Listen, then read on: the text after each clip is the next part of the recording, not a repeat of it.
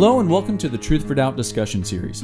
I am your host, Michael Badger, and this week, Dr. Ethan and I have a conversation with former professional boxer and three-time title holder, Ebo Elder. I hope I said that correctly because if I didn't, he could definitely beat me up.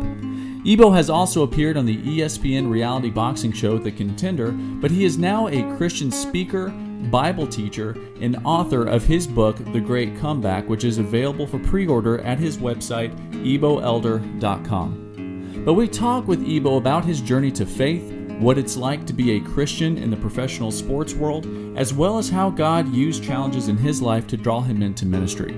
We hope that you enjoy this discussion, which you could also find on Apple Podcasts, Spotify, and SoundCloud. If you would also like to know how you can support the Truth for Doubt ministry, please visit patreon.com/T4D. That's patreon.com/T4D. We hope that you enjoy our discussion with Ebo Elder.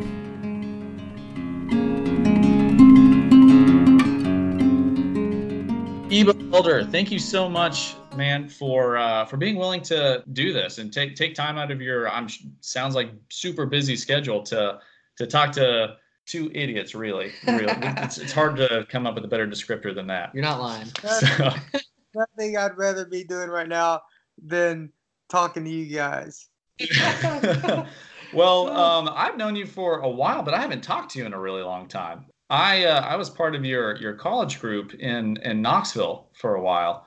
What have you been up to since then? You told us a little bit about what's going on before we started the interview, but what are you really doing at the moment?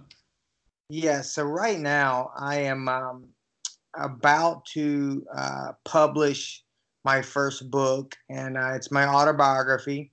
It's called The Great Comeback, and it's taken more blood, sweat, and tears out of me than anything else to write this book, and that says a lot coming from a pro boxer, because I've bled more than most, but yeah, so getting the book done, I had the first manuscript was completed in December of last year, and I had it at the printer in January. We were ready to pull the trigger, and then my chief advisor counseled me that we should. He loved it. It had tons of potential, but it just wasn't quite where it needed to be. So we have just now hired a New York Times best-selling author / editor to work with me for the next, he's estimating 4 to 6 months, but work together and sharpen it and shorten it as well, and just make it the best it can be for the Lord, and so that's taken a lot of my time, is this book. I also have a construction business that I run, and it's that takes a lot of time as well. And then I travel a lot and do a lot of evangelism and Bible teaching around the country. So it's a pretty full schedule. When Michael told me that that you guys were acquaintances, and he was like, "Hey, I know this guy who I think will be really great for an interview," I was like, "Awesome," but I really still don't really know very much about you. And I know that you mentioned that you're definitely a believer and that you've been a pro boxer, but if you don't mind, tell me a little bit sort of about yourself, and maybe a little bit about how you got into boxing. And So I have an older sister. She's 7 years older. My dad always wanted a son, and he wanted a son that he could, so this son could be a fighter. My dad loves boxing, and he was bummed out because after he had my sister, my parents didn't think they could have any more kids, and it was pretty hard reality for him to face. But lo and behold, 7 years later, I was born. Interestingly, had some pretty serious complications. Doctors said I could never play contact sports. So my dad was additionally bummed out, and but he's always been one to break rules, and just so 3 years old, man, he started teaching me how to box, and the doctor's orders were a distant memory to him. Oh man. So from a very early on, man, I remember being in kindergarten. The teacher asked the all famous question, "What do you want to be when you grow up?" And we still have the paper that I wrote. I love boxing. I want to be a world champion. Oh wow. So it was ingrained in me from a very early age, and honestly, I don't know that it was all that healthy. The things that were ingrained in me, I believe that if I wasn't on every Wheaties box in America by the time I was 17 or 18 years old, that I was a failure. And it was really kind of ingrained in me from a very early age that my identity and my value came through success and accomplishment. Gotcha. And that's something I probably didn't even realize until, I don't know, recent years, of how that affected me growing up and the worldview it gave. Yeah. So anyway, where did you grow up? Like where are you originally from? I'm originally from a little town outside of Atlanta, Georgia called Noonan. Okay. Yeah, Noonan, Georgia. I had my first boxing match at 10 years old. I fought as an amateur until I was 19. I had about 160 amateur fights. Wow. And then I turned pro in June of 2000. And my pro record's 22-3 with 16 knockouts. Won Fight of the Year, Knockout of the Year on Showtime in 2004. Was on the second season of the ESPN reality show The Contender. And I had 3 championship belts and pretty successful career. But man, I look back and I see my whole career, and hindsight's 2020, man. I look back and I see that God used my career to give me a platform for ministry. Gave me just enough success to get that platform, but not enough success that I would miss my calling. And right. How awesome. Yeah, I'm certainly thankful for that. So how did you end up coming to faith? Was it during your boxing career, or was it before your boxing career? Afterwards? How did that happen? Yeah, man, unexplainably at a very early age, I just believed in the God of the Bible. I believed that Jesus was everything he says he is.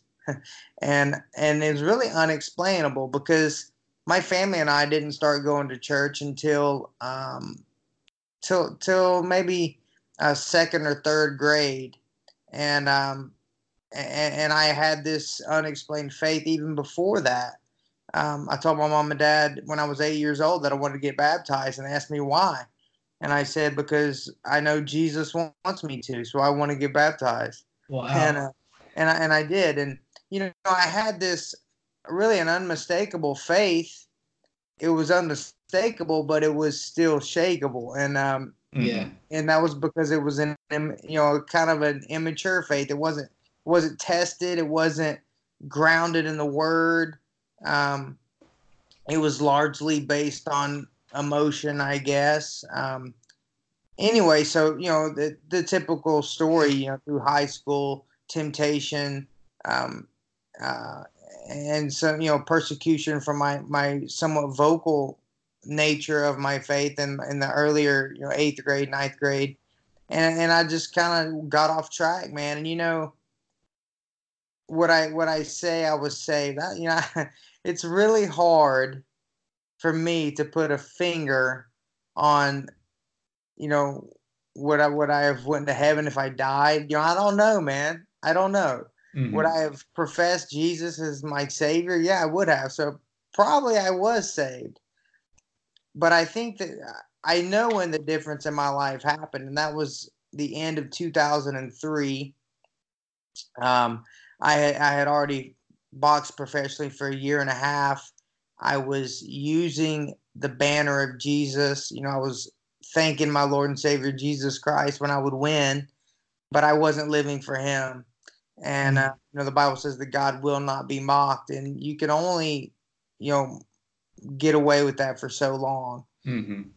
And after 16 pro fights, 17th pro fight was a big one. It was a 7-figure Showtime contract on the table. All I had to do was beat a guy I should beat, and pride had crept in, and basically the Lord put my career to an end very quickly. Just brought it to an end. 2.5 years later, into 2003, I'm running my construction deal. Thought I'd never box again. Had walked away completely from God, and I had what I'd like to the best way I can describe it is a burning bush moment. Yeah. And God intervened into my life. It was a really desperate time for me and my wife. We had actually been married, divorced, and remarried by this point. That's a long story in and of itself, but it was really a desperate time in my life, and God just intervened and saved me and called me back to boxing. Much like when he, called Moses at 80 years old back to himself and back to free the Israelites. God called me back to himself and back to boxing. Yeah. Mm-hmm. And Wow. it was at that moment, I would just, the only way I can explain what happened to me is, and I know this can, depending upon the circles, can have many different, this phraseology can have many different things connected to it. And that's unfortunate, but the baptism of the Holy Spirit is what I would say radically changed my life to the point that I've never looked back. And I know that the baptism of the Holy Spirit, to many, they're not sure what that means, and many think they know what it means and wish they didn't. And Right. so, but we see that the difference in Peter. Before the day of Pentecost, Peter was afraid and denying Christ and stumbling and making and active impulsively and all these things. And then the day of Pentecost comes, and from that moment on, he led the charge for the Christian faith, man, and did it in godliness and integrity and power. Yeah. So, Well, what was that turning point for you? Well, it was the end of 2003. I wish I had a date. I don't have a date, but God just did a work. I can't even put a finger on it. Yeah. Yeah. So God did something. I think it's in Ephesians that Paul says he went to Ephesus and he saw the grace of God. And I've read that before, and it so resonates with me. What does the grace of God look like? It looks like a changed life. Right. Yep. When you see lives that have been radically transformed, that's what grace looks like. And all I can explain, man, is the only way I can explain it is God poured His grace out in my life, and He did an awesome work. And I've looked back. I've stumbled here and there as we do, but I can't look back. Right. Yeah. That's huge, man. That's huge. Yeah. So when you got pulled back into or called back into boxing, what did that look like? Did you have problems with the other pro boxers who looked at you different? What was it like to be a Christian in the pro boxing sphere? Well, along with the call back to boxing came some very bold proclamations on my part. We had a friend.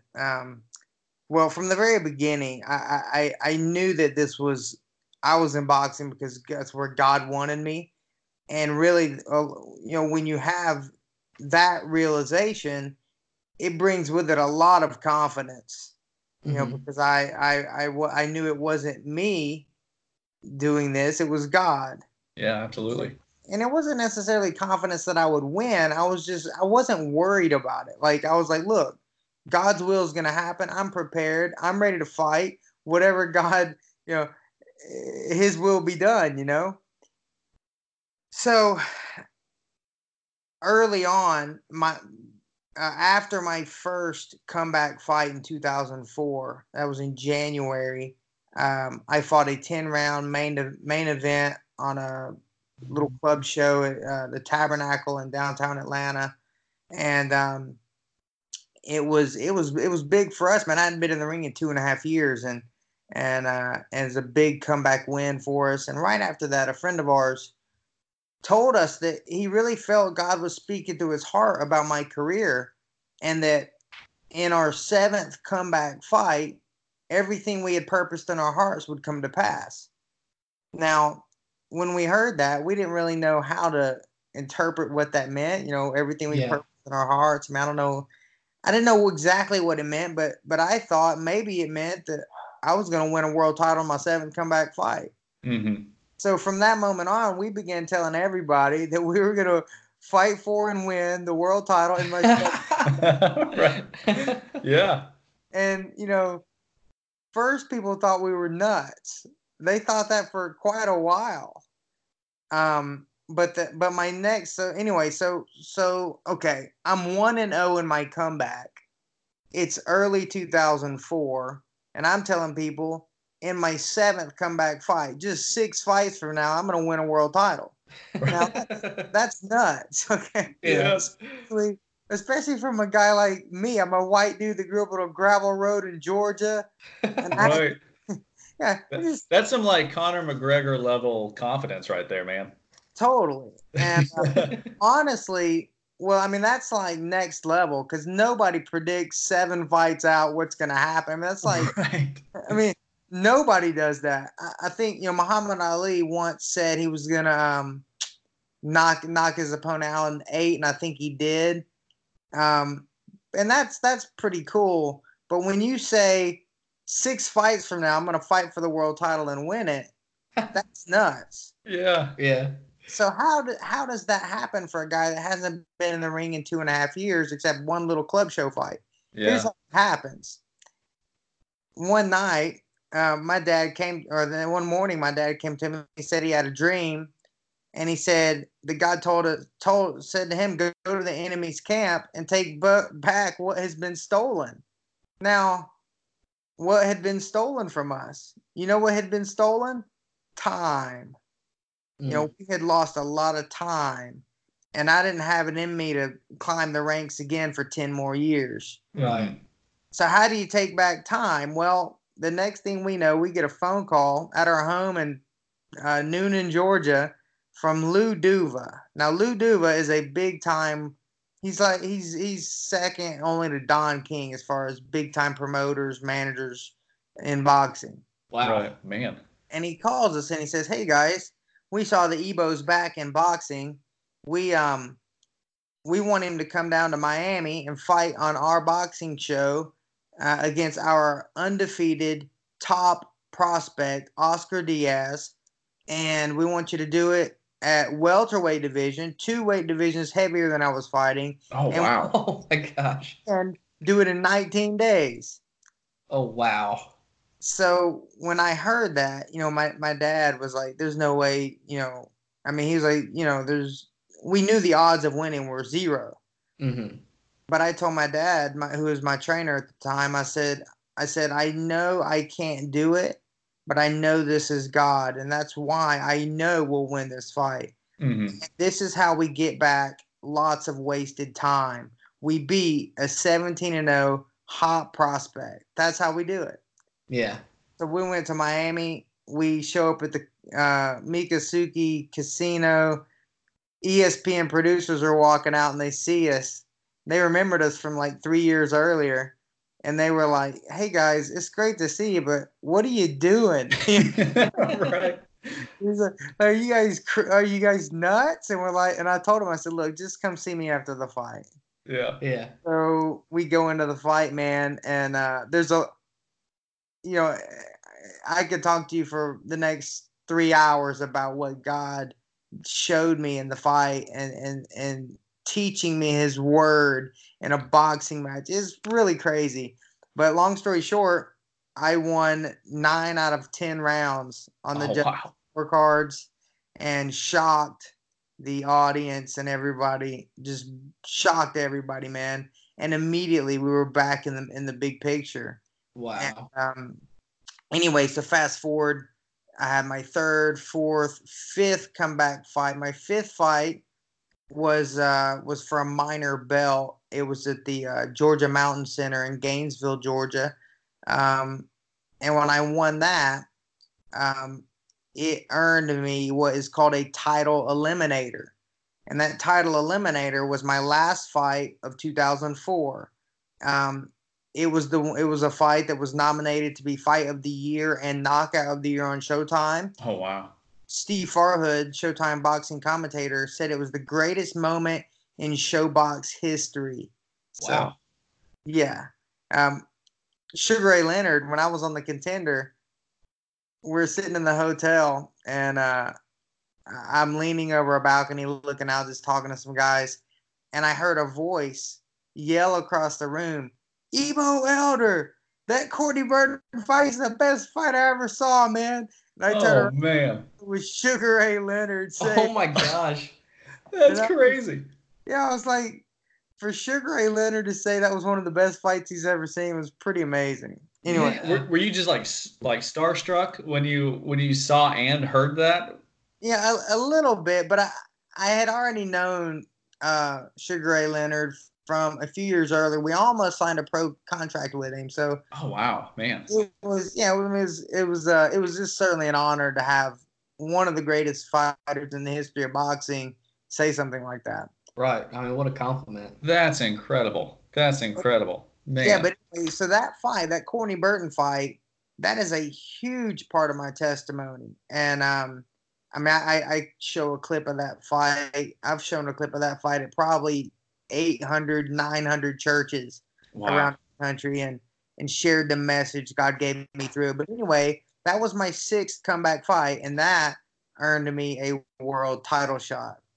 So, seventh comeback fight, scheduled for April 23rd, 2005, Caesars Palace, main event, Las Vegas, pay-per-view, against undefeated, undisputed lightweight world champion Juan the Baby Bull Diaz.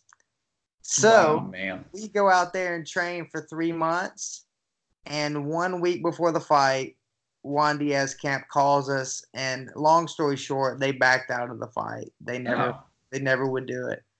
And I mean, there's a lot to this. That's why I wrote a book about it. Yeah, right, yeah. but you know, it's so interesting. You know, so we either misinterpreted what my buddy, you know, the Lord had put on my buddy's heart, you know, about the seventh comeback fight, or, you know, we either misinterpreted it, or you know, but I don't know if we misinterpreted it or what, or maybe he just heard wrong.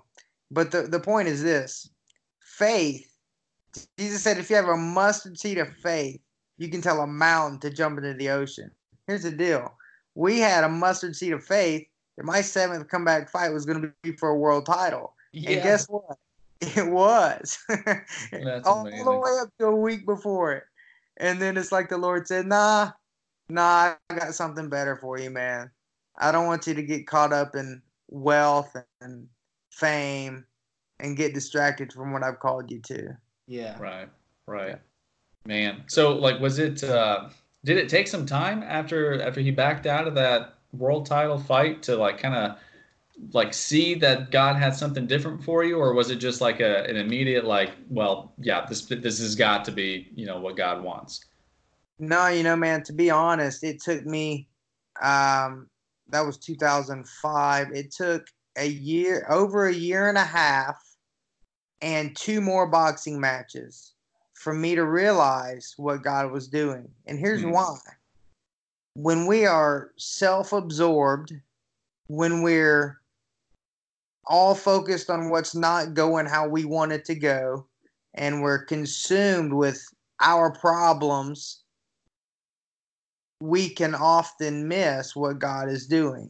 Mm-hmm. And you know, Acts chapter 1, Jesus gives the disciples the greatest news they've ever received. He says in Acts chapter 1, verse 8, you shall receive power when the Holy Spirit comes upon you. and you shall be witnesses to me in Judea and Jerusalem and Samaria and other most parts of the world. Well, that's the greatest news they had ever heard, that they were going to receive the baptism of the Holy Spirit, the power of the Holy Spirit, unselective, non-selective, just freely. That's the greatest news they had ever been given. Yeah. And what they say, their response is comical. They said, well, will you at this time restore the kingdom to Israel? Right.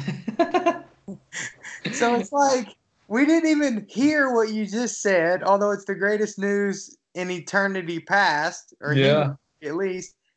But we want to know if you're going to do what we want you to do when we want you to do it. Exactly. And that's what happened to me, man. I was so caught up in my world title shot and the 150 grand that I was almost made, and the millions that were right around the corner, and the fame and the TV, and I really missed what God was doing for about a year and a half. Mm-hmm. And a year and a half later, coming up on New Year's Eve 2000 and going into 2007, so New Year's Eve 2006, I remember I was trying to get things back going in my career. I had just come off the reality show The Contender. I didn't do very well as far as winning on the show, but I was way out of my weight division, way heavy, and I was ready to go back to my fight weight and have a great comeback in my career. And I had been invited to speak at a church in Sharpsburg, Georgia. I had never really spoke anywhere, but I eagerly accepted. It sounded like a fun thing to me, so sure. And that night when I was speaking to this couple hundred teenagers at this New Year's Eve youth event, God was speaking to me. And the whole time I was speaking, I kept hearing him say, "You're never going to fight again. You're leaving." Oh, gosh. And you're going into a life of ministry. Now, look, 3 weeks later, I already had a fight scheduled back at Caesar's Palace on the Juan Urango Ricky Hatton undercard. Oh, wow. So it was already, everything was in the works, man. I was ready to fight. We had a big plan. And God said, you're never going to fight again. So what did I do? Well, God said, go to Nineveh, and I went to Tarshish. I read from what God was saying because it's the last thing I wanted to hear. Right. And over the next few days, everything fell apart. My fight got pulled off the card. It was canceled. And it was just like God said, hey, we can do this the easy way or the hard way. Right. I mean, you got really thrown into that fish. Yeah, exactly.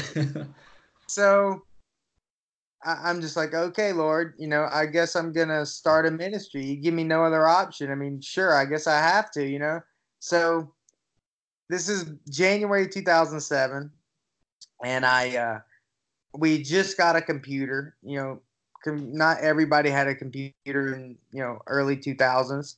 And we just got this little Dell desktop computer, and I get on that computer, man, and I start searching for churches of the denomination we attended in the state of Georgia.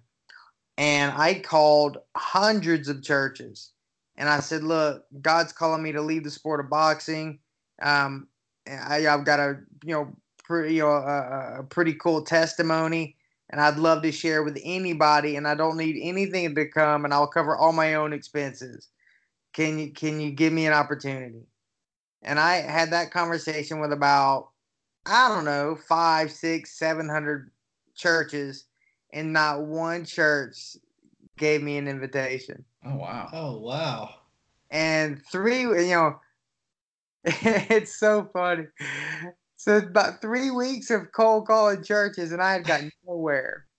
And, the boxing money had been gone a long time before that. And, I'm like, Lord, you called me into ministry, and now what do I do? And right. And I got a message on the social media platform MySpace. Yeah. You may remember that one, right? Yeah, exactly. Oh man, I miss ranking my friends. Yeah, that was great. With Tom, the guy Tom that started MySpace. Yeah. Oh my Yeah. gosh, yeah. Interesting. So I get this message from a guy on MySpace. He says, Ebo, my name is Philip McIntosh, and my dad pastors a church here in San Diego, and we happened to catch you on the Contender, and we saw you lost on the Contender. But when you lost, instead of being all upset, you stood on God's word, and we could tell you really know Jesus. We want you to come share at our church. And he said, I'm not sure if you're even into that kind of thing or whatnot, but we'd love for you to come. So let me know what you think. And I was blown away, man, because I was like, how would they even know to contact me? This is crazy. So, but I was like, yeah, it's probably like a little church plant or something. So, but that's great. So let's go. So they flew me and my wife to San Diego. They pick us up at the airport in a big black Suburban. They take us to a really nice hotel, drop us off, and they leave the Suburban. They say, look, anything you need, put it on the room, and you can drive the Suburban all weekend. Wow. And me and my wife look at each other. And we're like, what? Man. And I show up to a Saturday night service to about 2,500 people. Oh my wow. gosh, that's crazy. And yeah, and I just saw that God was much bigger than my circumstances, and it's really like the Lord was just like, you've been trying to build this ministry in the flesh for 3 weeks and you ain't got nowhere. Look, man, is it going to be a work of the flesh or work of my spirit? Trust me. Yeah. And so anyway, we get home from that trip, and I was like, well, that was great trip, great ministry. But now what? Right? That's just one event. Yeah. Sure enough, a couple weeks later, the pastor at that church had called a buddy of his, Pancho Juarez at Calvary Chapel, Montebello, and he calls me up in a thick Mexican accent, says, Ebo, we want you to come speak at our church. So I go out there, and the second church I really ever spoke at was a church of about 6,000 people, and Wow. And it just kind of took off, man. And I tell you, the Lord, it took off, but it was a very testing time. Just really trusting the Lord, man. And I can honestly look back and say He's never let us down, not one single time. Yeah. Right. Yeah. Yeah. My wife and I, we kind of experienced the same thing, and so. Our entire ministry is faith-based. So we raised our own support and all that kind of stuff. And it seems that every single time we try to, make funds come in ourselves, or anytime that we get stressed about finances, like God, just like you said, God shows Himself faithful. And it's like, why in the world did we ever doubt His faithfulness in this? And if you just step out on faith and in pursuit of sharing the gospel and doing what He wants, it's just amazing to see how He blesses that. And so hearing your story is, man, that's incredible. That's encouraging to me. Yeah, and I've got about 37 more of those stories to just keep showing the faithfulness of God, man. It's pretty incredible. Here's our tendency, though. Our tendency is to get back in the flesh. Right. Mm-hmm. That's our tendency. I know it's mine. Right. Right. And he's faithful to just keep reminding me, hey man, don't get in the flesh. It's not it's by my spirit, says the Lord. And one of these days I'm hopefully gonna learn that. Yeah. No, same here. And like you mentioned earlier, that one of the things that you struggled with kind of with your early career was your identity being caught up in your career, in your boxing career. And I do the exact same thing, and I'm sure Ethan experiences the same thing. But it's another question I had for you was, like, do you see that often with professional people in professional sports, whether it be boxing or football or whatever? Do you think that's maybe one of the biggest hurdles for some people when it comes to faith in Christ and in the professional sports world? Yeah, I totally think that's a huge issue. But not only in sports, really anything people do that is applauded by crowds, whether it be, CEOs and, big time music artists and actors and anything where you get a large fan base or followings of people. I think it's so easy to fall into wrapping your identity around that, Mm-hmm. and that's why there's, so many pro athletes, well, especially boxers, stick around way too long. Is because it's who they are, and if you leave boxing, who are you? And Right. it's so important that we learn our identity is in Christ alone. And honestly, in ministry, so my tendency to make my identity wrap it up in boxing, it bled right into ministry. So all of a sudden, I let ministry, yeah, and I shouldn't say all of a sudden. It took about 10 years, and ministry started to become my God. Right. Mm. And I became a Martha instead of a Mary. Just it was all about what I did for the Lord. What I was doing in ministry and reaching people and pro-life ministry and making videos and teaching 3 services a week, and it just became really ministry became my God. Mm-hmm. And that was about 2.5 years ago, and it caught up to me. Jesus said, "You can do nothing without me," and I was trying really, really hard, but I was disconnected from the vine, man. The John 15:5 passage there. I was disconnected from Jesus, and that really affected everything in my life. It affected my marriage, my relationship with my kids, my own personal integrity was. It just tested everything, and about 2 years ago, I decided to take some time out of ministry, just to step out. We left the church where I was on staff at, and I quit traveling, and basically took some time to just really refocus and build my relationship with Jesus yet again. And I can honestly say the greatest work God has done in my life, apart from my salvation experience,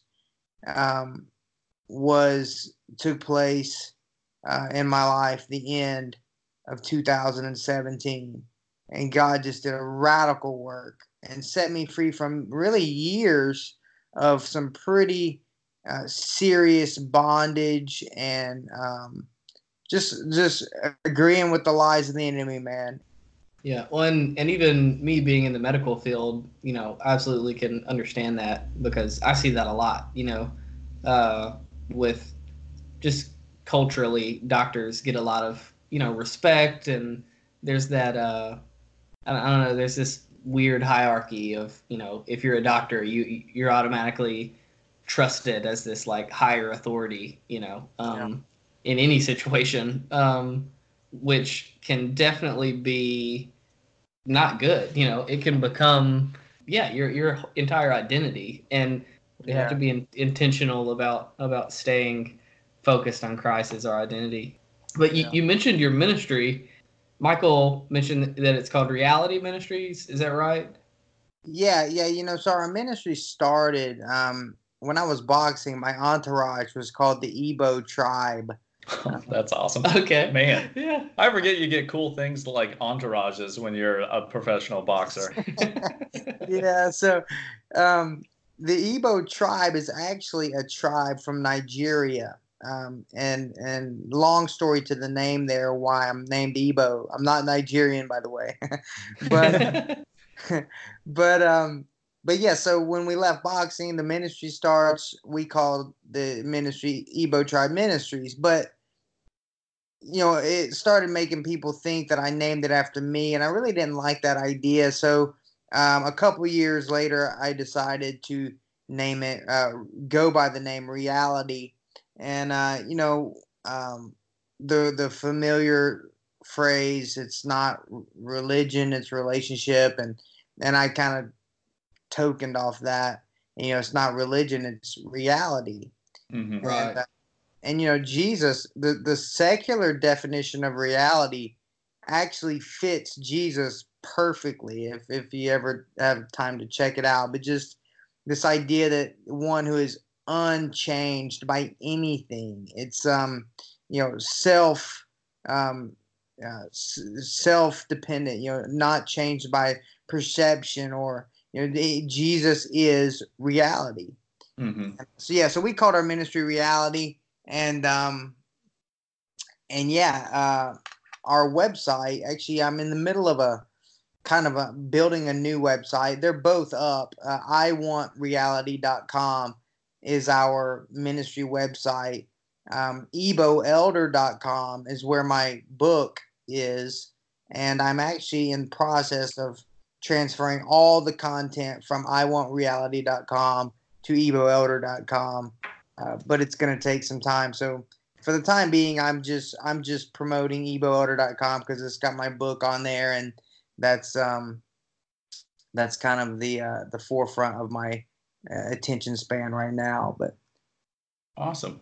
So does your ministry focus on like the speaking engagements? And you also mentioned that you did kind of more evangelistic focused things as well.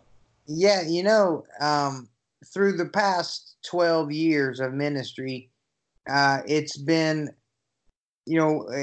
as the Lord leads. I mean, the Lord has led us in so many directions, from serving on staff at churches to traveling evangelism to teaching Bible studies, which, so our ministry began, my initial gifting was as an evangelist. And I've had some great opportunities to speak at incredible events all over the nation. Spoke at an event back in 2010, one of the biggest I've spoke at, a July 4th event in Southern California. Had 18,000 people at it. Oh, wow. 1,100 people responded to the invitation. Just incredible stuff. It's really incredible what God has done in the evangelism arena for the past 12 years. But then he's also led me into more of a Bible teaching role, which, the church is in need of both, Mm-hmm.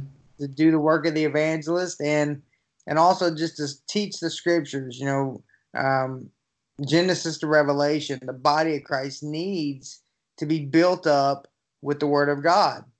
And unfortunately, I feel like the body of Christ in our era is lacking in a foundation in the Word. Yeah. And it's not because we don't have access to it. We have more access to the Word of God than any era in human history. Right? Yeah, right. It's everywhere we look. But as Scripture says, it's not a famine of the Word; it's a famine of the hearer of the Word. And it takes things like 9/11 and tragedy sometimes to bring us back to our spiritual brokenness. Mm-hmm. But the Lord, he certainly knows that. So anyway. Yeah, absolutely. So Truth for Doubt, it's a primarily an apologetics ministry. And so one of the things I was wanting to ask you is that, through all of your traveling and through all of your like speaking engagements and just talking with, you've talked with individuals, all over the country, I'm sure all over the world. Has there been main arguments from unbelievers that you've heard more than others, maybe like against the Christian faith, or maybe even like misunderstandings that unbelievers have about Christianity that you've had to clear up or anything like that? And if so, how did you go about answering those? Yeah, certainly there are lots of misunderstandings about Christianity from a person who is, far from the faith, someone who hasn't been exposed, hasn't grown up in church like most of us in the Southeast. And there are a lot of misunderstandings, and it's easy to see why. The church has grossly misrepresented Jesus to the world. Yeah. Yeah. In large part. The last thing I'll ever do is try to defend church history. Right. So there are lots of misunderstandings from the lost world. But I tell you, I don't find, typically speaking, it isn't a problem of information. It's a problem of a hard heart. Yeah. I find, here's the thing. The Lord wills that no one perish. God's desire is that everyone be saved. And he will do whatever it takes to reach everyone who will be saved. There's no one.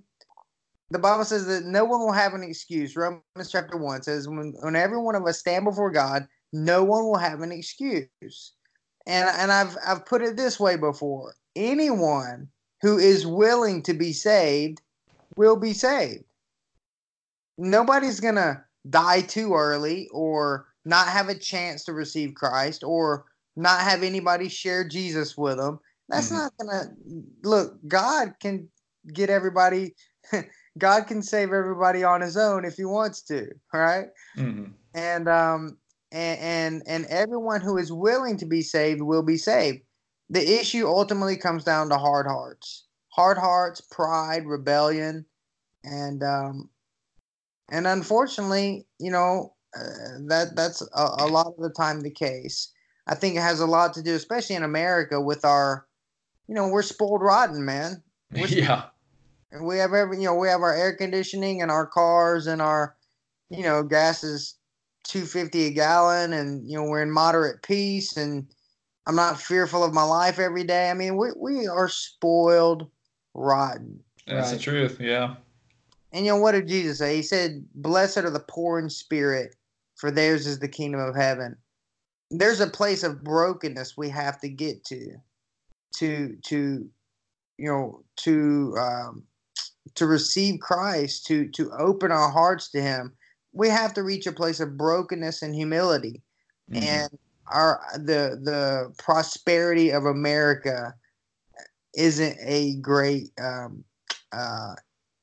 promoter of that. So yeah, it's not always easy to see the need for Christ, I guess, if you're not in the setting of being, like in the Southeast where Christianity is so common. You're not hungry and you're not looking for where your next meal is, or having to deal with being homeless or what the weather's going to be. We definitely live very comfortable lives. Yeah, go 7 days without food, not knowing where you'll get your next meal, with somebody trying to hunt you down to take your life, and you'll realize, I probably do need God. Yeah, exactly. Right. But it's that's just the way it is in our country. But people, I don't know, man. Is there any questions? Has anything really hit you that you see a lot that people ask, maybe that I'm not thinking about? Yeah, I think it's really, it depends. I mean, a lot of what you said is absolutely true. It's not usually an intellectual issue. So the majority of the people that I've been in contact with and that I've had these conversations with, it usually comes down to every now and then they'll use these scientific arguments, these atheistic, naturalistic material arguments against God, but that's usually a smokescreen for things like the problem of evil. Like they had someone in their family die at a young age, or they've experienced these evils in their life, or they've even just seen horrible things on TV, and a lot of it comes down to the problem of evil, and being able to answer that and then connect them to the truth that God is good and that God is loving and desires a relationship with them, has been huge. But even the problem of evil, I mean, like you said, it's often a smokescreen issue too, because of the issue of the hard heart. Because I mean, you said it perfectly with Romans 1. The nature sings to the glory of God, and gives no man an excuse, because they can know of his eternal attributes and things like that. And so no man is without excuse. And so it really does come to this hard heart and this desire to not bend their knee to anyone but themselves. And I think you see that from the very beginning in Genesis. When Adam and Eve partake of the apple because they were tempted by Satan, and they wanted to be the new arbiters of what is right and what is wrong, and take that for themselves. And ultimately, I think that is the fundamental issue, and everything else kind of just covers it up. It's more of a control issue. Yeah. We want to be in control. Yeah. Yeah. Romans 1 says that they suppress the truth, not that they don't know the truth. Exactly. Exactly. It's a willful ignorance, and I find that a lot. But I tell you, I love when people bring up scientific arguments, because there's not one true scientific argument that contradicts anything the scriptures say. Right. Yeah, exactly. And real science will lead you to believe in the God of the Bible. Absolutely. Facts are, science wouldn't even be possible if it wasn't for the God of the Bible, because we need things like consistency in the universe, and dependability, in order to do a scientific study. Mm-hmm. Things need to be consistent. Things need to be I can't even think right now the wording I'm going for, but the reason we can trust that our experiments and that science works, and that math exists and these type of things, is because the God of the Bible upholds the universe in order and consistency. And if we were in an evolutionary universe, science wouldn't even be possible. Exactly. Yeah. It was interesting. One of the other guys that we interviewed several weeks ago kind of put it like this: that science is just observation of nature, and it's observation of God's creation. And so, science in and of itself can't contradict God, because God created. It's just observation of God's creation. And these deeper ideas that I think what people sort of present as scientific ideas are really more like philosophical ideas that go a little deeper. Yeah. Right. When people talk about, how could a loving God allow evil into the world, and this type of thing, well, right when they say that, when they identify something as evil, or bad, then there has to be good. Mm-hmm. Yeah. And if you're saying things are bad and things are good, well, you've stepped outside of an evolutionary universe, because in an evolutionary universe, nothing matters. Exactly. Nothing is good. Nothing is bad. It just is. And as soon as you say good and bad, you have now set up a moral standard of good and bad, right and wrong. And as soon as you determine there's a moral standard, there has to be a moral lawgiver. And that would obviously lead us down a path to the God of the Bible. So absolutely. So I think one of the main objections people have when I talk to them in just random occasions is they often say, because I use the scriptures when I'm talking to people, and I think we should do that. Mm-hmm. But they often say, well, that they deny the authority of the Bible, deny the authority of God's word. Mm-hmm. And I think one of the biggest problems is people think they know the Bible, or think they know it has contradictions, or think they know it was written by man, and they think they know these things, but they don't have a clue what they're talking about. Yeah. And if you really study the Bible, there are endless reasons why we can know it is of divine origin. It's not a man-made book. It's of divine origin. And we can trust it. And, when I'm talking to people, I like to keep it really simple. And I like to go to the real issue. And the real issue is sin, right? Yeah. That's the issue for mankind. That's the problem. So I like to keep things simple because, you can get on rabbit trails with people and you can have, great debaters and people that will just, make you want to pull your hair out and get nowhere in, hours of conversation. I always like to take people back to the issue of sin because Jesus, he's the only one who took care of our sin. I was just reading tonight in 1 John chapter 2. It says, he himself is the propitiation of our sins. Yeah, not Ron L. Hubbard, not, Muhammad, not Buddha. None of them are the propitiation of our sins. Only Jesus. Right. And, anyway, a lot of people don't see their need for God, especially here in the U.S., until you bring up the issue of sin.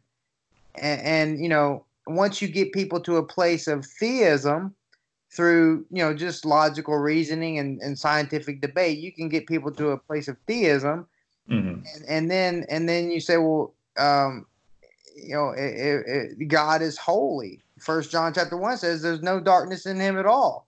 So how are we going to be with God if we have sin in our life? There has to be a substitutionary atonement. And you kind of lay it out for them. And it just opens us up to, hey, every one of us have the same need. Every one of us need a Savior. Right. We're all in that same boat. Yep. No matter where you live, what area you live in, no matter what your background, we all need a Savior because we've all sinned, Yeah. Amen. Well, man, I could easily talk to you for hours and hours. And, man, I would absolutely love to have you back on because, I think we got into such good stuff here at the end and I just want to keep going, but we got to put a cap on this. Ebo, man, thank you so much. This was awesome. Yeah. Well, let's do it again, man. I enjoyed it. Awesome. Great, man. Well, hopefully we will talk to you soon and man, we'll be looking for that book to come out. Do you have a projected date of when it may come out?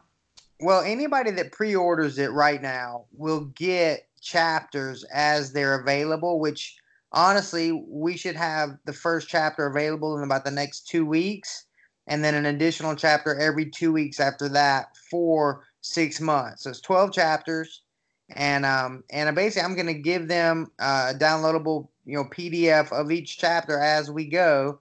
And that way they can read the book and know the book.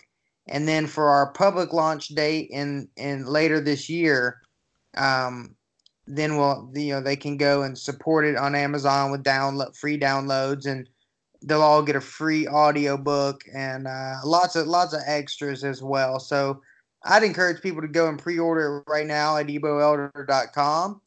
And then if you want to wait until the paper copy is actually ready, that'll be probably 5 or 6 months from now. Awesome.